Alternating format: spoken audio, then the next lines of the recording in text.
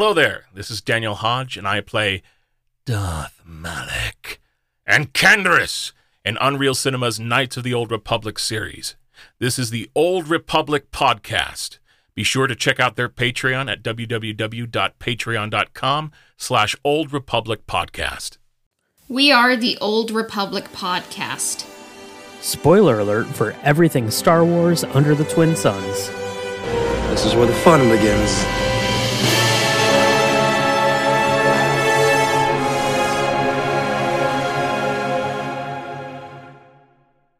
Hello, ORP listeners. Today we are joined again by our friend Dennis, the excellent composer who has joined us on the KOTOR music episode and a Tatooine episode, and who's composed our lo-fi and our intro and outro music. So how are you doing, Dennis? I'm doing well. Tired as always, but such is composer life. Yeah. So it's great to have you back, and I mean, not to spoil anything, but we are going to be talking about Knights of the Old Republic 2, and if anything, that score is all about atmosphere, and I must apologize, but if you can hear my AC, we're just going to say that it adds to the atmosphere of this episode. It's ambiance. Mm-hmm. That's right. Yeah, you need some cool atmosphere now because it is real hot outside. So yeah, forgive any AC sounds. I'm in my studio right now. Door is shut, windows are shut, and I'm cooking. So that's right. But these are the sacrifices we make to bring these episodes to you and bring great guests like Dennis back on. So yeah, glad to have you back for sure.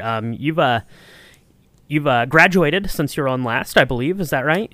Yes. Yeah, I graduated from Brooklyn College. I got my master's degree in media scoring. Awesome. Congratulations. Thank you. We will watch your career with great interest. That's right. So, I thought we could do something a little fun here before we get started into the Knights of the Old Republic 2 kind of music conversation. This was actually something that was suggested to us by a fan and friend of the show here. It goes by the username snaz_Craig on Instagram. Oh, God, I love him. He's great. But yeah, he sent a message quite a while ago asking us to do a Star Wars Battle of the Bands. And I said, you know what? That sounds like an excellent idea. That is right up our alley. We are, rabid fans of Max Rebo himself. So, of course, we want to do a Battle of the Bands. And, what better time to do it than when we have Dennis, our resident musician, on to go through our lineups here for Battle of the Bands. So I set a few little guide rules, but these aren't hard and firm. But I thought maybe we could each pick like a 4-piece band, a la the Beatles, something like that, and get this kicked off. We'll see who we think put together the best band. Anyone listening out there, let us know who you think did the best band, and then I have a lineup from Snaz Craig here to go through. Too, but yeah, Cassia, we love music. We love Star Wars music. Obviously, we're here talking to Dennis. We've talked about Max Rebo a bunch of times. We did a whole behind the music for Max Rebo. Yeah, Battle of the Bands had to be next, I think. Yeah, I mean, Max Rebo is kind of like God to us. He is the musical elephant and savior. So. We're all things. Where would we be without Max Rebo, honestly? Yeah, like we are just like the biggest fans you can be. Except Hooney probably has us beat, but that's why we had him join us on our Max Rebo episode. But yeah, I'm excited. That's right. Yeah, he would have just picked Max Rebo 4 times. No, I did say that we should not pick Max Rebo for our lineups because Max is a professional musician. The Cantina Band, professional musicians. So we should probably leave them out of the equation. But I guess I'll run through our submitted one from Snaz Craig. This was his idea, so we should put his band up first here. So let's see, what do we have? So his band name is Knights of Ren. That's knight as in nighttime, not as in, a knight in armor. So Knights of Rem, they are an alt-metal punk group, and they are comprised of Kylo with a cross-guard bass, doing some whiny screamo vocals. We have General Grievous on drums with glowing drumsticks, which he no doubt, took from the the bodies of the other drummers that he disposed of as we're getting into the Battle of the Bands. Wow. We have Asajj Ventress on KOTOR and vocals, which is awesome. Asajj on a KOTOR. I love that. And then last but not least, on rhythm guitar, we have Boba Fett playing a guitar with a built-in flamethrower, as Boba Fett would be one to do, I think. So that sounds great. Kind of like Mad Max. It's kind of like maybe like a Kiss concert. I don't know. I feel like they probably had a guitar with fire in it at some point. I don't know for sure, but that sounds like a pretty good lineup, I think. Yeah. That is a solid lineup. Yeah, absolutely. So thanks so much for sending that in, Snaz Craig. Thank you for this idea, because this is going to be a lot of fun. So I don't know who wants to get this thing started off with their band lineup. Cassio, why don't you kick things off here? Yeah, I'll give Dennis some time to think, but I was kind of like looking at KOTOR, and I was like, Revan could have a cool Kurt Cobain thing going on. Bastila could begin as kind of an Adele, Okay. And maybe when she turns to the dark side, it's kind of a little bit more of an Evanescence kind of sound, because I don't know if you know this, but like the song that like Wake Me Up Inside actually came from the Daredevil movie back in 2003, I believe. Wait, really? Yeah. I did not know that. I listened to that album so much when I was in like middle school. Yeah, and like every fan vid with Bastila in like 2003 was basically Evanescence in that song. So I guess it's like kind of imprinted on me, like Evanescence is Bastila. But Karth, I kind of see him as having a bit of a Leonard Cohen kind of tone to him, I don't really know if those three voices go well together, but they could maybe do some good solo tracks and collaborate off the scenes, Maybe Mission and Big Z could have a K-pop band, but then I was thinking about KOTOR too. Kreia, maybe she just has a hip-hop album, and she just tells you what it is, and it could just be called Influence, and then it will have like a plus and minus on it. Wow. And it's like the best cover of all time, I see Atten Rand kind of like Linkin Park, It's interesting. Maybe it's not for everyone, but for those who it is for, it means everything, His debut album is called The Fool. The Fool. Yeah. He would have a killer outfit, too, I have to say. And then Beodur, I was kind of like, ooh, Frank Sinatra. I just think he has, like, a really good voice that, like, I'm into, And who isn't into Frank Sinatra? But, like, Exile, I was like, Nina Simone. She has, like, a great voice because she's seen things. She has to experience them, and how does she tell them? She tells them through song, but then I was like, that sounds great, but you know what, who my band is? It's Anakin Skywalker and the Four Masters, and you have Anakin, who would really kind of like to go a little bit more emo, I saw Hayden Christensen, His Life as a House, and I was like, why weren't there 5 more movies like this? Because he's really pulling off this goth look, but alas, it wasn't to be. And then Obi-Wan would be his friend, but Obi-Wan could be swayed by Mace and Yoda, Qui-Gon was Team Anakin, but then Qui-Gon passes away, and then there could be, the Emperor or Palpatine coming into Yoko the band. No offense to Yoko Ono, I just wanted to use that as a verb, but I don't know. What about you guys? Yeah, there you go. That takes me. I just finished watching Get Back yesterday, so Yoko is fresh on my mind too. Do you want to go, Dennis, or I have mine here? Or we'll save you for last if that works. Sure, that's fine with me. Okay, we'll save the professional for last, and then Dennis can tell us, all the things that we had wrong. So I have a 4-piece band here. I have my my selection, and then I also have a couple of alternates. Ones I was thinking about as I was going through. So for my drummer, I kind of had this vision in my head. From Obi-Wan Kenobi, we had Ned B, that big droid, had that hammer. You also have like the armor has like the hammer. So I was like, maybe that's kind of like a Roger Taylor from Queen sort of thing. Getting ready to go to town on that gong. I don't know. Maybe that would be good. Maybe General Grievous would be good. Like Snaz Craig said, could have 4 drumsticks. That seems good. But my drummer is going to be Chopper from Rebels because he reminds me of Animal from the Muppets. He's kind of unhinged, and that's how your drummers are. So I am picking Chopper as my drummer. My bass player, I'm going with Chewbacca because he is reliable. Everyone likes him. He's not an attention singer. That's what you want in a bass player. Now, I did think for bass, maybe what we should do is we should have Flea. What was his name? Vect No Crew.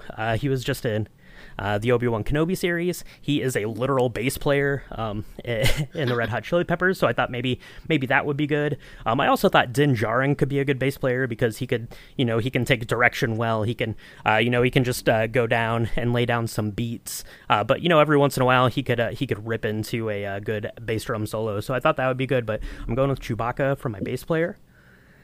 For my lead guitarist, I was thinking along the same lines as you, Cassia. I think that Anakin would make a good lead guitar player because he wants to be the best. He thinks that he's the best. He's a little bit volatile, and he cares about the band a lot. So he's a good choice. But I'm actually going to go with Princess / General Leia on the lead guitar because she is the most talented, but she has to let the lead singer take all of the credit for all the work that she does, just like Luke through the whole thing. So Leia is my guitar player, and then my lead singer. Okay, so this was a tough one because I had a lot of really good options. So I thought maybe Emperor Palpatine could bring like some Bob Dylan sort of vibes to it. When he's talking through the Darth Plagueis story, I thought that could be generous. Good. Yeah, I don't know. I think that's pretty good. I thought about him. I thought about Poe Dameron. He is a spotlight loving kind of a guy, so maybe he would be good. I thought C-3PO, he already performed on a Star Wars album on Christmas in the Stars, so maybe he would be good. But I'm going to go with my lead singer is Kira. She would be a really good singer-songwriter. She has her life experience of growing up on the mean streets of Corellia, and now she's living that rock star lifestyle. Kind of like Janis Joplin's songwriting with Cher's outfit changes. I think that would be good. Bobby Frick is of course going to be my guitar tech, and my band is called Coaxium because it's a little bit volatile, it's a little bit explosive, but it's a good time and it gets you where you need to go. Yeah. You all put a lot of thought into this. I did not put nearly as much thought into this. That's okay because our thoughts don't make any sense. But you, Dennis, you know these things about music, and who would make a good musician. So I think that we're gonna have to take your list here, pretty seriously. Yeah. So my band, I called it Darksiders, and it's all people who have either who went from light to dark or the opposite in some cases. Okay. So I kind of cheated a little bit with this. I had Anakin as the singer, but strictly because it's kind of a deep cut reference. In the book The Approaching Storm, he has to sing to this group of natives on this planet. I don't even remember why. I read it so long ago.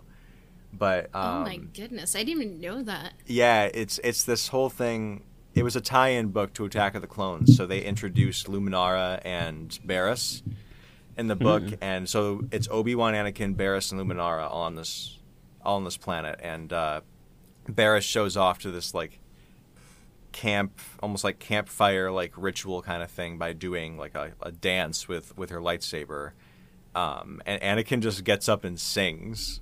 And I just thought that was the funniest thing for some reason. So yeah, he's the singer. I have Asajj on guitar. I don't know why, just for some reason I feel like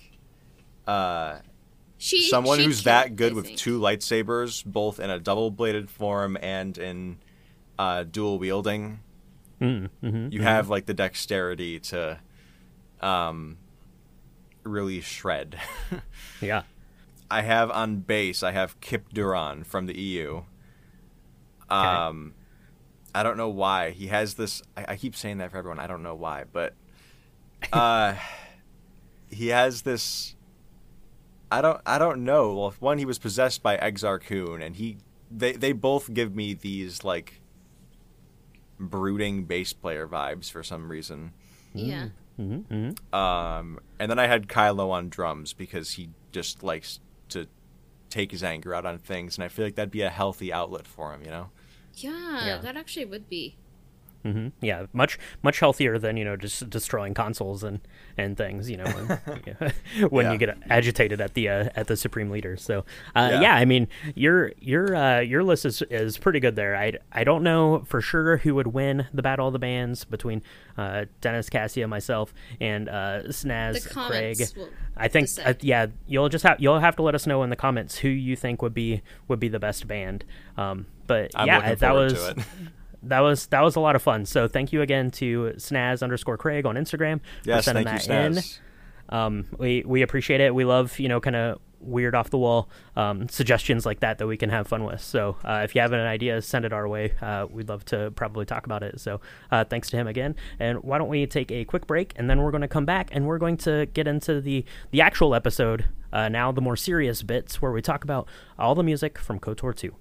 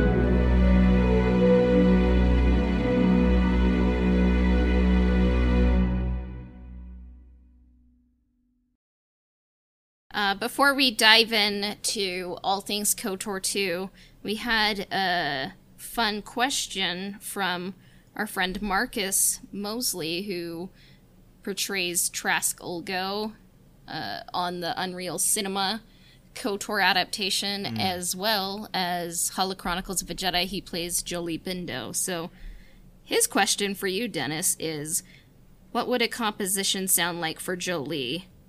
Would it be heroic with hints of tragedy, brass, percussion, or strings?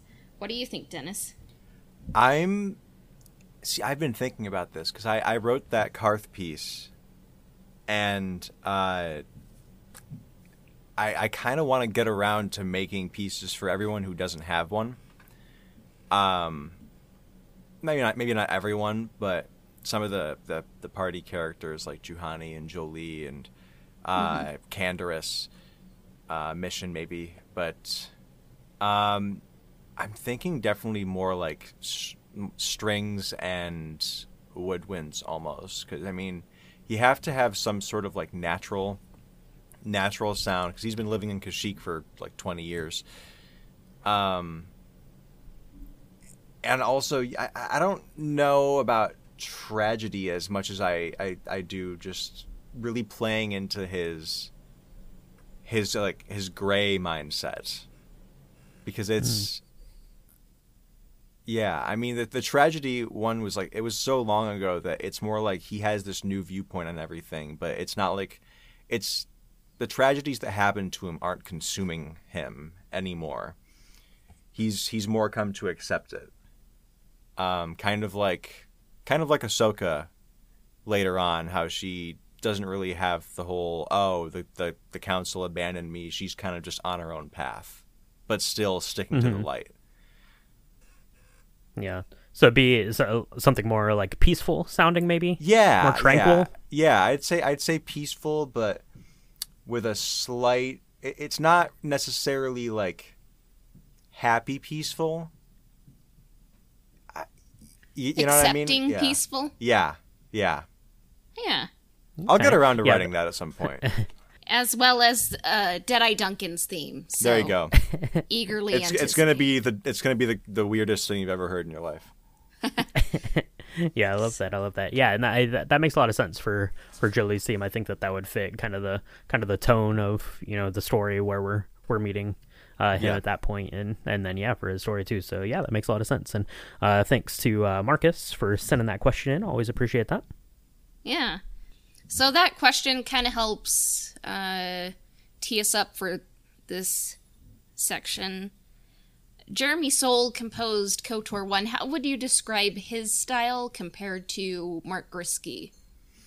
Well, yeah, it's interesting. I've been actually thinking about this for a really long time, and so part of this comes from when I talked to Mark about doing the KOTOR 2 soundtrack, and he said that when he started the project that LucasArts was very insistent on them using the like sample libraries and stuff, just like I want to say Clint, I can't pronounce his name, Clint Bajakian or Bajakian, who did some of the earlier like Jedi Knight games, had done in the 90s, and Jeremy Soule for KOTOR, because everything else had just been using like adapting John Williams' music.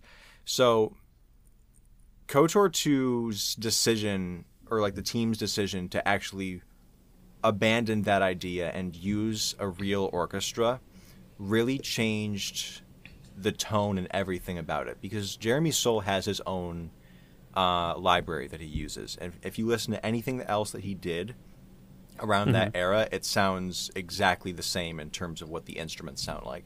So like he did some of the early Harry Potter games and Elder Scrolls, like Morrowind, Oblivion back then, and it all has that same sort of sound to it. But yeah, I think that having this soundtrack, KOTOR 2's soundtrack, would not have been anywhere near as impactful as it was without being a real orchestra. I think that's one of the big things to take away, is that the instrumentation and the limitations of it really defined Soule's style, and Griskey's style. Yeah, I think you know, having the real orchestra there, it really plays into, because, you know, kind of a big, you know, kind of the score and the, you know, the tone of the score and the theme of the score, it's very atmospheric. And I think that you lose some of that, you know, by not having it, you know, recorded with a live orchestra. I think that really can play into, and you know, you get that resonance, you know, from the orchestra performing these songs. So yeah, I think it's a huge difference for sure. Yeah, and in terms of atmospheric, I think they both have very strong atmospheric tracks, but it's the style of atmospheric that's completely different between the two, because you have these sort of synthy sounding instruments in the first game, and when they're held for long periods of time, it gives you this sort of tranquility, because it's a very round sound that's coming at you. You know what I mean? You're getting like this this wave of sound. And you can hear that especially in things like Otto City and Terrace Upper City. But in the second game, a lot of the atmospheric stuff that you hear, it's atmospheric because of these sort of scratchy qualities, or because you can hear the instruments themselves, not just the sections. You don't hear this big wave of violin sound. You hear 10 different violins, each playing a tremolo, and you can hear the sound of each individual bow hitting the string, and it just gives this amazing tension to it. Yeah, and I really like that, and I really like kind of that tension. And as I was kind of going back and listening through the tracks from KOTOR, they're available. They're the high quality recordings now on Spotify and iTunes, so you can go back and listen to it. And kind of what I took away and just kind of listening to it is the KOTOR 2 seems like it's kind of based off of the same themes that kind of weave through the story. So you are getting kind of this similar feeling, whereas the KOTOR score to me seemed a little bit more kind of driven to individual characters and moments, kind of these big crescendos for all of our heroes and the places that we're going, whereas it's more it's kind of this subtler theme that you're getting variations on as it kind of weaves through. And I think that really does a good job of matching kind of the tone of KOTOR 2 as this more atmospheric, more self-reflective sort of a story. Oh, absolutely. And I mean, I don't know if this is the case with KOTOR 1, because I've never gotten that in depth with it. I never talked to Jeremy, and we never actually heard the original sound files. We've only heard what the game gives us, and it was really eye-opening when the soundtrack dropped. And first of all, I was so excited, because I was next day in the car on my way to work, just blasting KOTOR 2 soundtrack. But no, it was super eye-opening, because I think that the way that the tracks are organized on the soundtrack that was officially released now are grouped like the original recordings were, because you're hearing a lot of things that aren't quite what they're supposed to be, or they're not quite detailed enough to where they are in the game. You have, first of all, I was so happy to hear some of this M478 stuff that I'd never actually heard in its entirety before. But, the Droid Planet, for example, on the soundtrack, the last, half of that's all stuff that was Malachor in the game. Right. The track that is Korriban, it's the secret tomb on Korriban. There's a couple other things like that. Ebonhawk Normal, the last half of it is the Mandalorian camp on Duxon. And the way the combat tracks are organized, it's the names are exactly like something that I would name my stuff when I'm sending stuff out to a client, like Combat 1 or First Battle or something like that. Very generic things that, and even then, they cut those up and they just spread them throughout the game. So it doesn't feel like, aside from certain things like Polar Regions and Academy Ruins and things like that, a lot of the tracks didn't feel like they were specifically written for specific places. And yeah, I completely agree with you on that. Even the cutscenes are just comprised of either the cutscene music from KOTOR 1 or cut up pieces of music from the rest of the KOTOR 2 soundtrack. Yeah, it's really interesting to kind of look through, because like you say, we're now on these official releases, we're seeing what Grisky would have named those those compositions as he turns them in, but then we're only getting the audio files up until now that have just basically been ripped off of the off of the game disc or what have you. So those they've been renamed, and and that's fine. That's understandable. If you're making a game and you're like, well, I need the song to go here, so I'm going to name it this, so I can remember to to plug it in here, right? So it makes sense that some of those name changes, but it's just fascinating to kind of go through the list of the game file audio and see what the actual track was named and how they fit into this larger this big orchestral work. I think is really, really neat, just that we get that, and it's kind of like a little behind the scenes glimpse of what went into that. And I also had to wonder if there was a like another session of recordings, another session of pieces of music, because there is some pretty key stuff that's missing from the official release.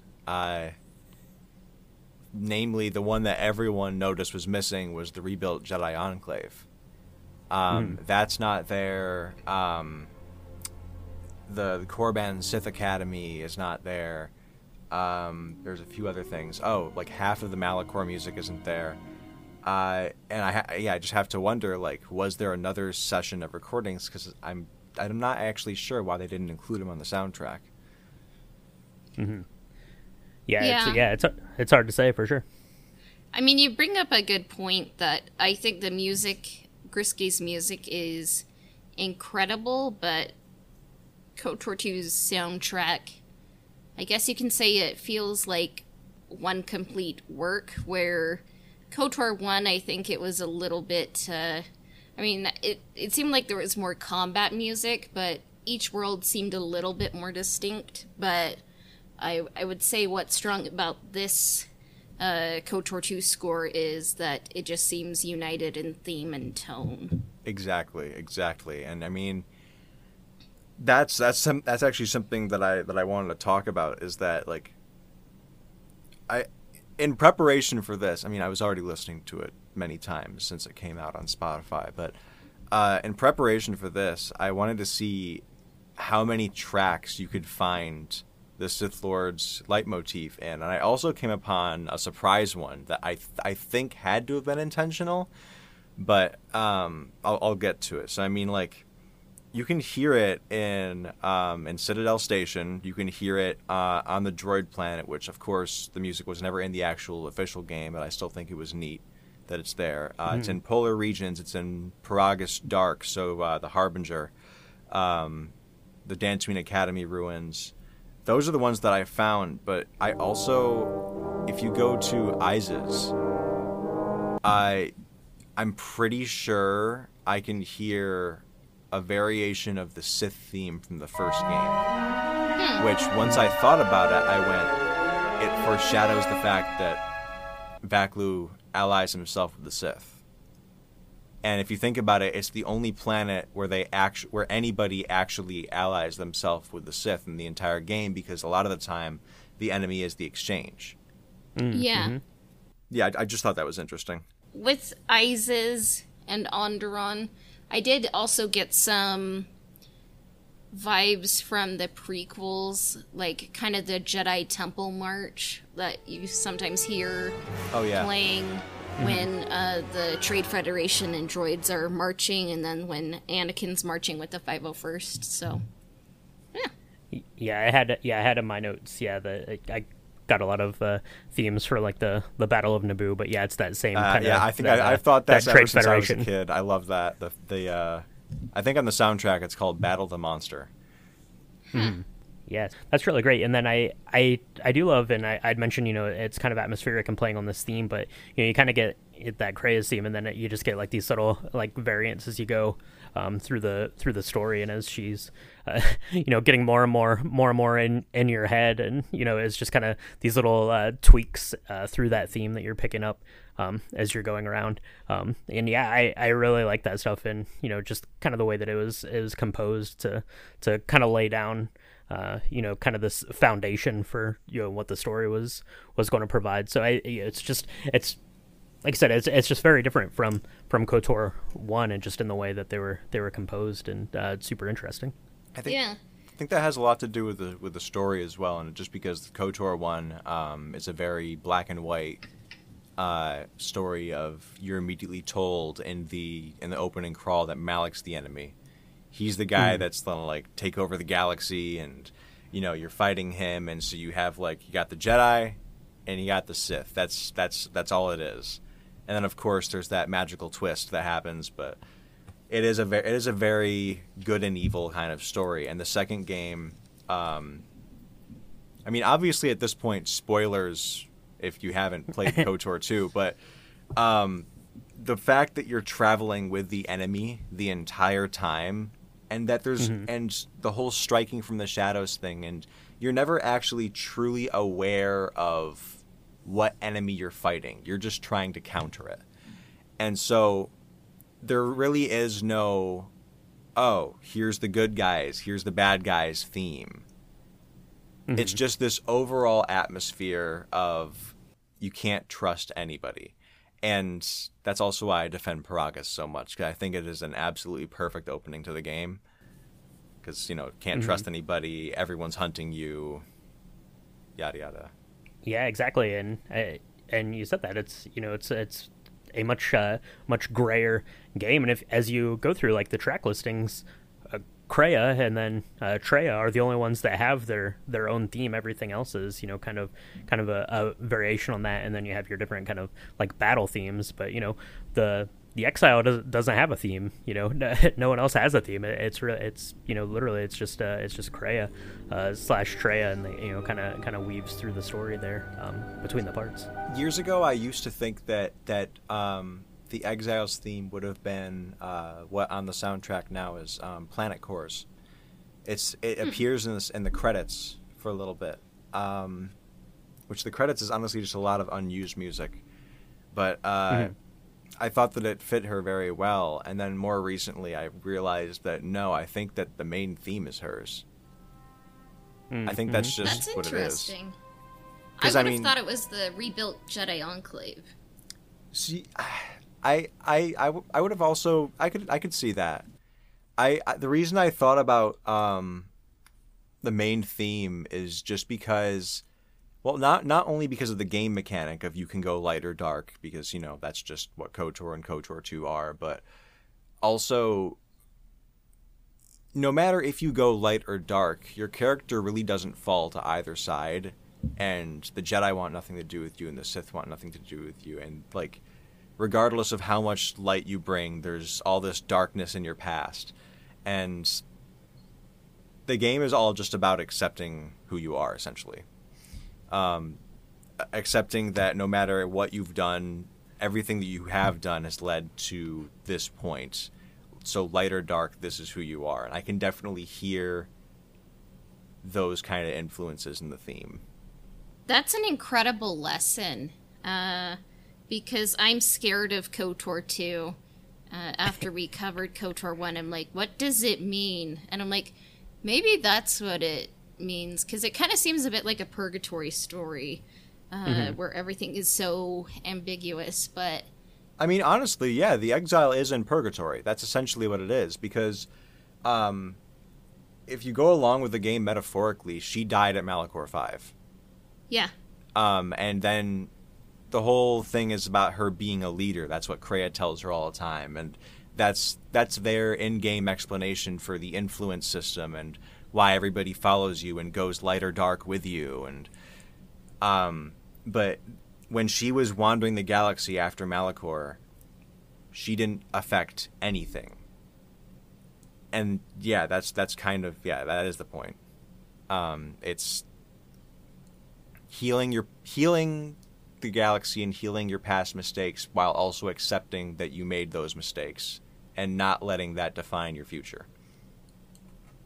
That's a mic drop through the heart. I think you just encapsulated KOTOR 2 better than I ever will, you know? Yeah. So maybe Brian's going to be like, do you want to replace Cassia for, like, Season 2? And I'll be like, I accept it, you know? But I also just think about this game way too much, and I have for the past, oh my God, 17 years?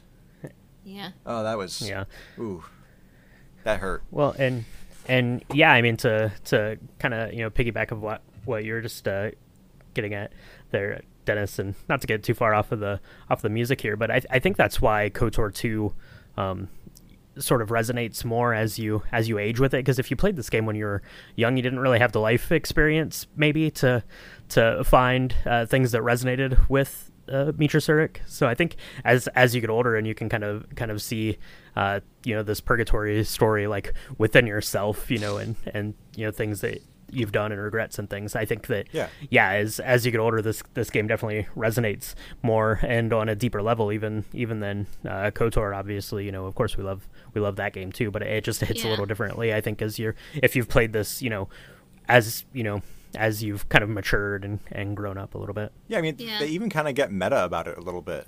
I mean, at the end of the game, when you get to Malachor and you encounter Kreia, she's just like, there is no great revelation. Were you expecting some surprise? No, there's no revelation. There's only you. Because, I mean, if you're playing this game and you feel like weirded out by the fact that you're not really understanding what it's doing, it's probably because you played KOTOR 1 and you got to, like, the big reveal, and if you expected something similar in the second game, it's not there. Yeah. Yeah, you just kind of keep waiting. You keep waiting for it, yeah. Yeah, KOTOR 2 was like The Last Jedi before The Last Jedi, Yeah. I guess I was trying to just make The Last Jedi verb too, so... The Last I'm just Jedi-ing. having too much fun with that, The Last Jedi. Yeah, there we go. I'm into it. I like it. Yeah.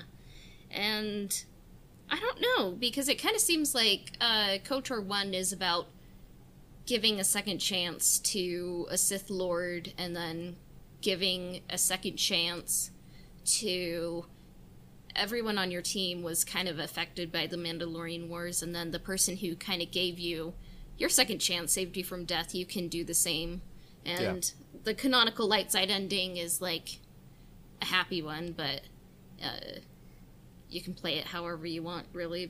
And then KOTOR 2 is kind of like Malachor was hell, and then it's kind of like you make atonement to get through purgatory, I guess. And I find that really cool that we're kind of making these connections as we talk about the music and what it means. And I guess, what are your favorite songs? Well, not to be generic, but the main theme is just incredible. I as practice, I wrote out a MIDI mock-up of the main theme starting like maybe September or August of last year, and slowly worked at it. And I was working on it in lessons with one of my professors. And then once the game came, once the soundtrack came out, I went, oh, I can post this online because now it's officially out. So I did, and after doing it, I have an even deeper appreciation for it because it is complicated. Yeah. But yeah, no, definitely the main theme. I have a weird soft spot for the Polar Regions theme as well. Yeah. Yeah. I don't know why it sounds like snow, but it just does. Yeah. That one, Rebuilt Jedi Enclave's a classic too, and all the Nar Shaddaa music is incredible. Yeah, the Nar Shaddaa theme is really great, and you can almost like pick out the exact moment, when the tune kind of changes, in that first sort of like life lesson that that Kreia gives you there when you land there. That's really cool. I really like the theme for Korriban. It has kind of this like same vibe as like the Emperor's theme from Star Wars. It has a little bit of like this chorale piece to it, which is really cool. It kind of swells up. I like that. Polar Regions is really good. It sounds like like a Polar Region would sound. That's great. And I just like the battle themes through this game quite a bit more, I think, even than in KOTOR. I think they're a little bit more engaging, and they're a little bit more they're more kind of driving, I guess. I really like the battle themes. They're very memorable in this game. I think the first game, a lot of it was drumming. There was a lot of drumming in the first game for the battle themes, but this one, it definitely feels more seamless with the atmosphere music. Yeah. And just to that, I'll throw this one out there too. Just the Paragus theme, just when the game gets started off, and it just immediately sets the tone That's for, so what the next 20 hours is going to be. It's really good.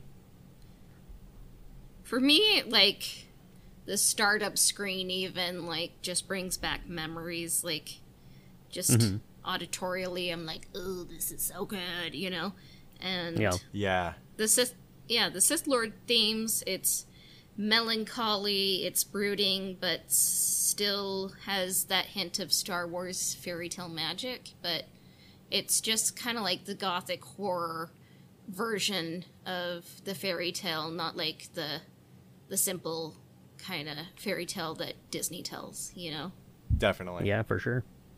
And then aboard the Ebon Hawk, just that's one thing I think we mentioned was missing from the first Knights of the Old Republic was a distinct theme for the Ebon Hawk.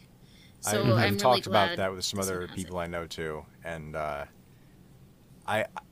there's been people who've modded this theme into the first game because they like it better, and I don't think it fits. Yeah. Yeah. It fits well in the second game, really, really well, but not in the first. Yeah. I guess you'll just have to compose a KOTOR 1 Ebon Hawk theme that fits that tone, and they can mod it in. There we go.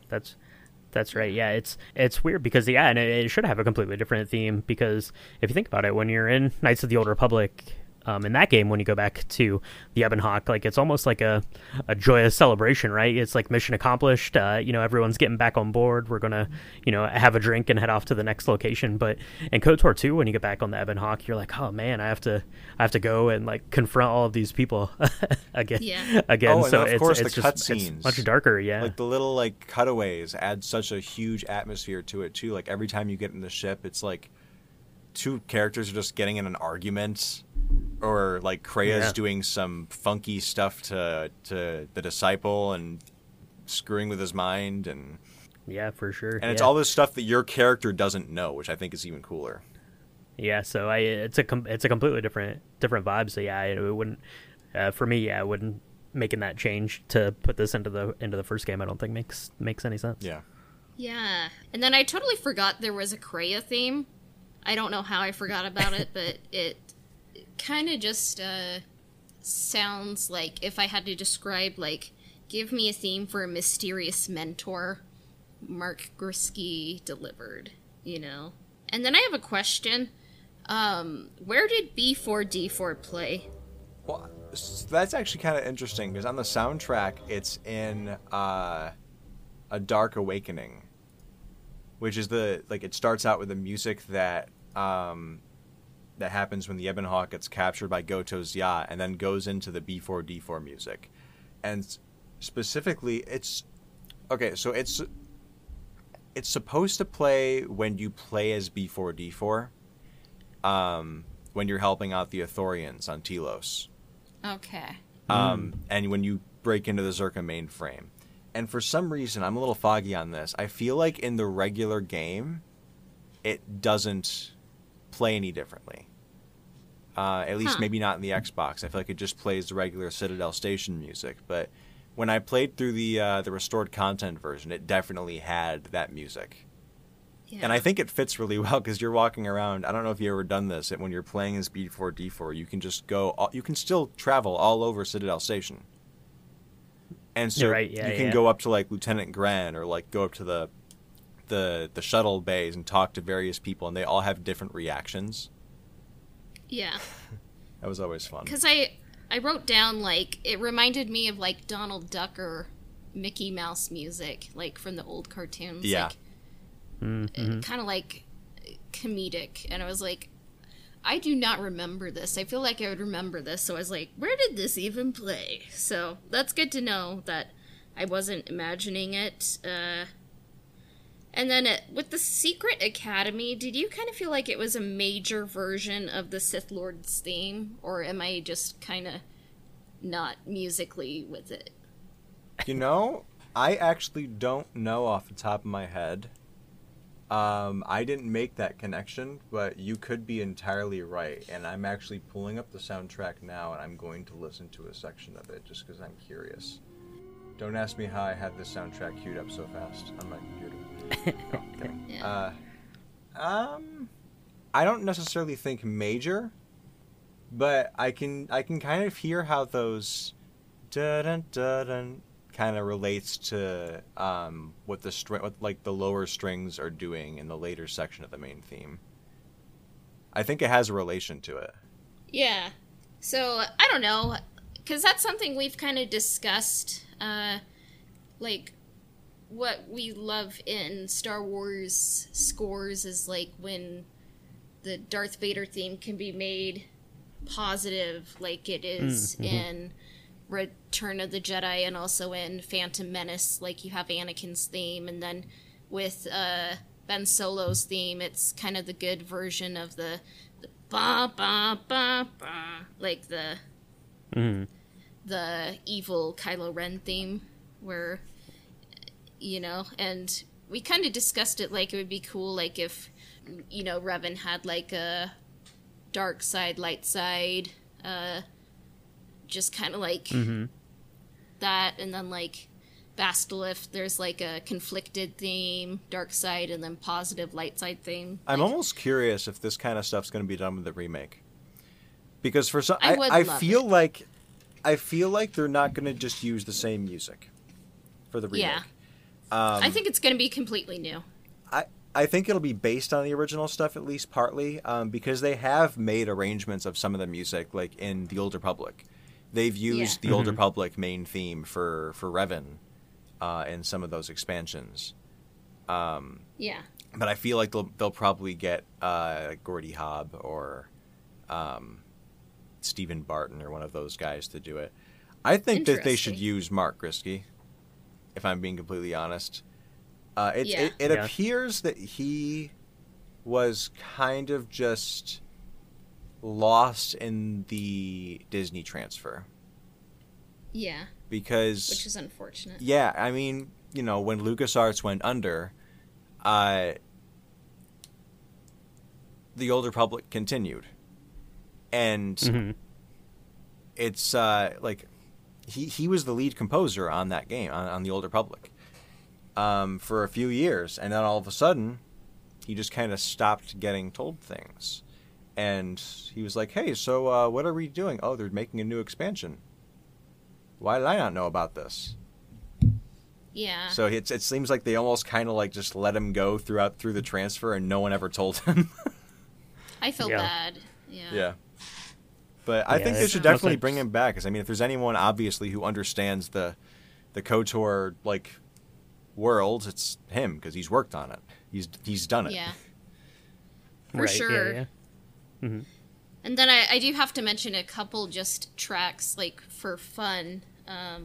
Jack Jack Tar, because this is kind of a funny one, because when we were getting our new outro music, it's based on Iza's Cantina, but I got it mixed up with the Jack Jack Tar, so I was thinking, like, yeah, jazzy, fun, and then, like, Dennis is like, what? Like, you want this as your outro music? And then it's, like, kind of, like... That was pretty funny. And all that.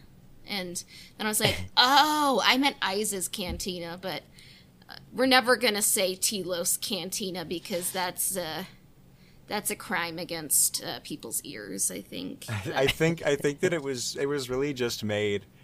I think I had some pretty bad things to say about it the first time I was here. But it's one of those things, I think, where they were like, hey, we need some Cantina music. And we also need it, like, in an hour. If I had to guess, because that seems like something where they just went, okay, open up Logic. Here's, like, the same 8 bars over and over again. Just hit loop. That's yeah. right. Yeah. I will say Jack Jack Tar Tunnels, like, I think it's the best confrontation music in the game. Yeah, it sounds... You have to look for that one, I think, because I'm not sure what it falls under on the official track list, but yeah, that one gave me a lot of like Harry Potter vibes, the Jack Jack Tar Tunnels. Yeah. Kind of the films there. Harry Potter. Jack Jack Tar Tunnels. I'm trying to think of what that is off the top of my head. Can't think of where it is on the actual soundtrack now. But yeah. And then I love the Iza's Cantina. Best Cantina music in the KOTOR series. I was upset that it wasn't included in the soundtrack. I know. It's like, where's my Isis Cantina? Like, why isn't this here? But and then that's right. Isis War gets on there, but not the Cantina. Yeah, I want the morgue, not the Cantina. Then facing Darth Sion, very ghostly, and then the final battle, I put Yi as in yes. I say the same thing. Yeah, I say Yi all the time, just like in texts. Yep. So yeah, those are some of my thoughts. And then, did you say like this soundtrack kind of inspired you to get into composing? Yeah, absolutely. Some of the major influences were a lot of the Zelda music, this soundtrack specifically, and some of the Doctor Who stuff. For sure, yeah. There's a lot of good stuff in this score here, for sure. So just to kind of circle back on that, it's awesome that it got like an official release and you can listen to them now and their whole glory. And we just have to hope for some sort of I don't know, like a Mondo pressing or limited run pressing or something of this. See, I'm curious. That'd be pretty great. I'm curious because limited run they've included like CD soundtracks with some games before. And I know that they're working on doing a KOTOR 2 Switch and I think PC release like they did for the first game. And speaking of which, the first ones should be getting shipped out very soon, which I'm very excited about. Yeah, there was just I just got an email that said they were expecting to start shipping those the end of July or the 1st of August. So hopefully we'll get that. And they haven't announced that there is going to be a collector's edition for KOTOR 2, but they haven't said anything about what's going to be included in it and what is going to be a part of it. So I'd love a CD would be cool. A vinyl would be cooler for sure. And I know that they've done some standalone like vinyl pressings before. Yeah, I'm not sure if they would with this, just because I don't think that to my knowledge, I don't think that they've done it for the past few games, like Squadrons, Fallen Order, Battlefront 2. Yeah, they haven't been doing them quite as regularly, but they had done them in the past, and I know like Mondo has done some Star Wars properties. They just did. Right. The Rogue One, I think, is coming out soon. They did the Mandalorian big box set and stuff like that. So, So hopefully, fingers crossed. I would love to get that to add to the collection. But yeah, I'm just stoked that you can listen to it like in its full blown recorded glory here now on your phone or whatever. So absolutely, yeah. I'm glad it inspired you to become a composer because you've composed awesome Star Wars tracks and awesome just tracks in general, and I think you're going to take the composing world by storm, and I'm just excited for more people to hear what you do, and you've been a great help to our podcast. You've created some great lo-fi. Off the top of your head, which tracks do you think from KOTOR 2 would be the funnest to hear in the lo-fi style? This game is a lot harder to think about that with, just because a lot of it really is just so atmospheric and it can be very atonal. But I think that the one that stands out the most would be like Rebuilt Jedi Enclave. I think that could benefit from it the most. Maybe even the Darth Sion theme, because there has to be something where you can take like a discernible singable melody out of it, and there has to be some identity that stays the same when you make a lo-fi remix of something. And a lot of the identities of these tracks are like the instrumentation. But I think Rebuilt Jedi Enclave, and I think the Darth Sion theme. Oh, for sure. Maybe even the main theme. That would be a challenge. That'd be a huge challenge. Yeah. Yeah. Isis Cantina would be cool too. Oh, I didn't even think about that. Yeah, that'd be great. Yeah, and aboard the Ebon Hawk. Yeah. Yeah, when I was going through the outline here and I was listening to it, I kind of thought that polar regions could be okay, but yeah, a lot of them are, like you said, they're so kind of atmospheric and so subtle. Yeah, and even polar regions, making them more subtle. Polar regions is another example of where like the instrumentation is the identity, because all polar regions is, besides like the ostinato strings, is the Sith Lord's main theme melody. Mm-hmm. That's all it is. Yeah. So if you strip away the instrumentation, you're essentially just using the main theme. Right. Yeah.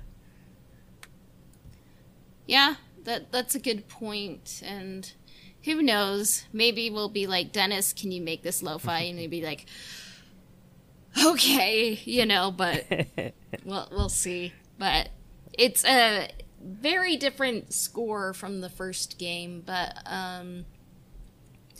I guess, what are you working on now? Is KOTOR Live still happening? Or yes, it is. It's still happening. I've gotten questions about it, and I understand people's frustration that it's not done, and that I haven't really given that much of it. It really is. The pandemic really did throw a huge wrench into it, just because I had a lot of players nearby that were going to record a lot of things in the studios of my school.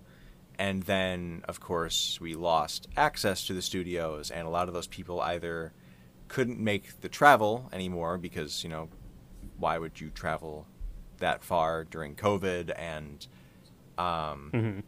other people just literally had to leave the city. They couldn't afford it. They had to go back to live with their parents, or just leave in general and go somewhere else. So I lost my plan, essentially.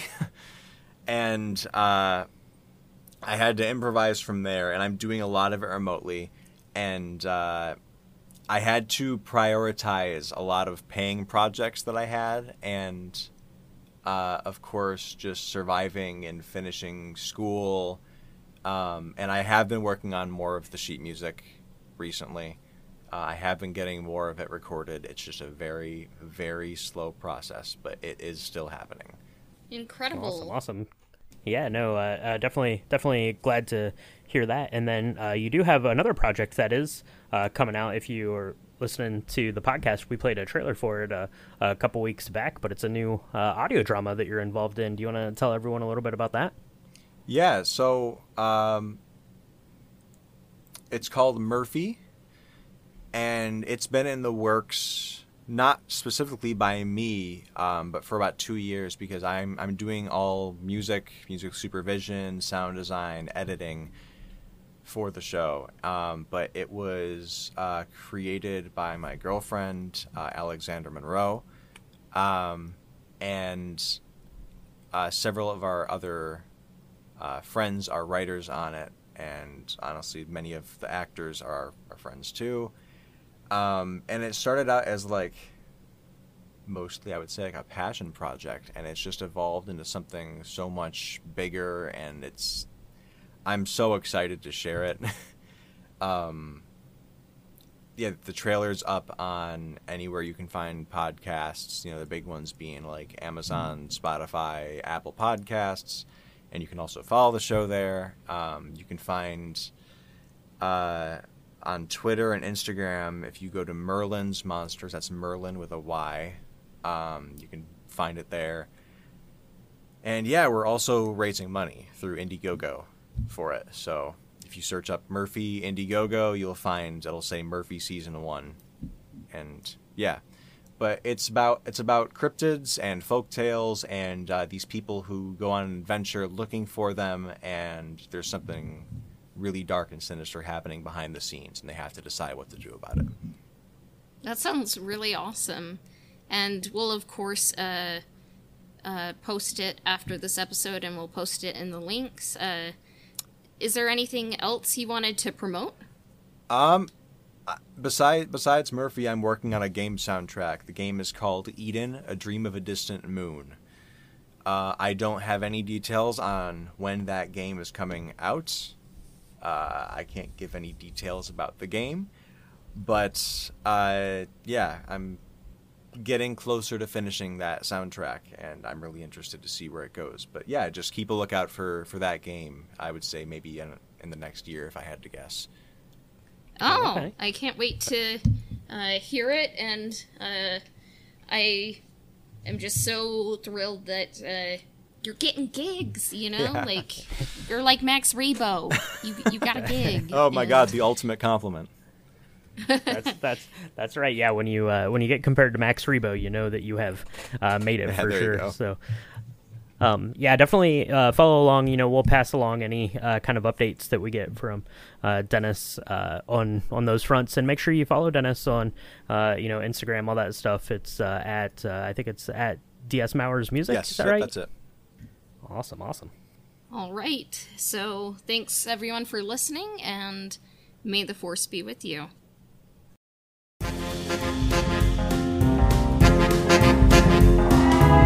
The Old Republic podcast can be found on Spotify, Apple Podcasts, Google Podcasts, YouTube, as well as everywhere else that Anchor podcasts are distributed. Subscriptions, reviews, and shares help us out. And if you want to connect with the podcast on Twitter, we can be found at Old Republic Pod. And if you want to connect with me, I can be found on Instagram at astro_droid_. You can find us on Patreon at www.patreon.com/Old Republic Podcast. Our intro and outro themes were composed by Dennis S. Mowers at DennisSMowersMusic.com. This episode of the Old Republic Podcast has been brought to you by Nicky Dog from Patreon. May the Force be with you. We will be back soon. Bye for now.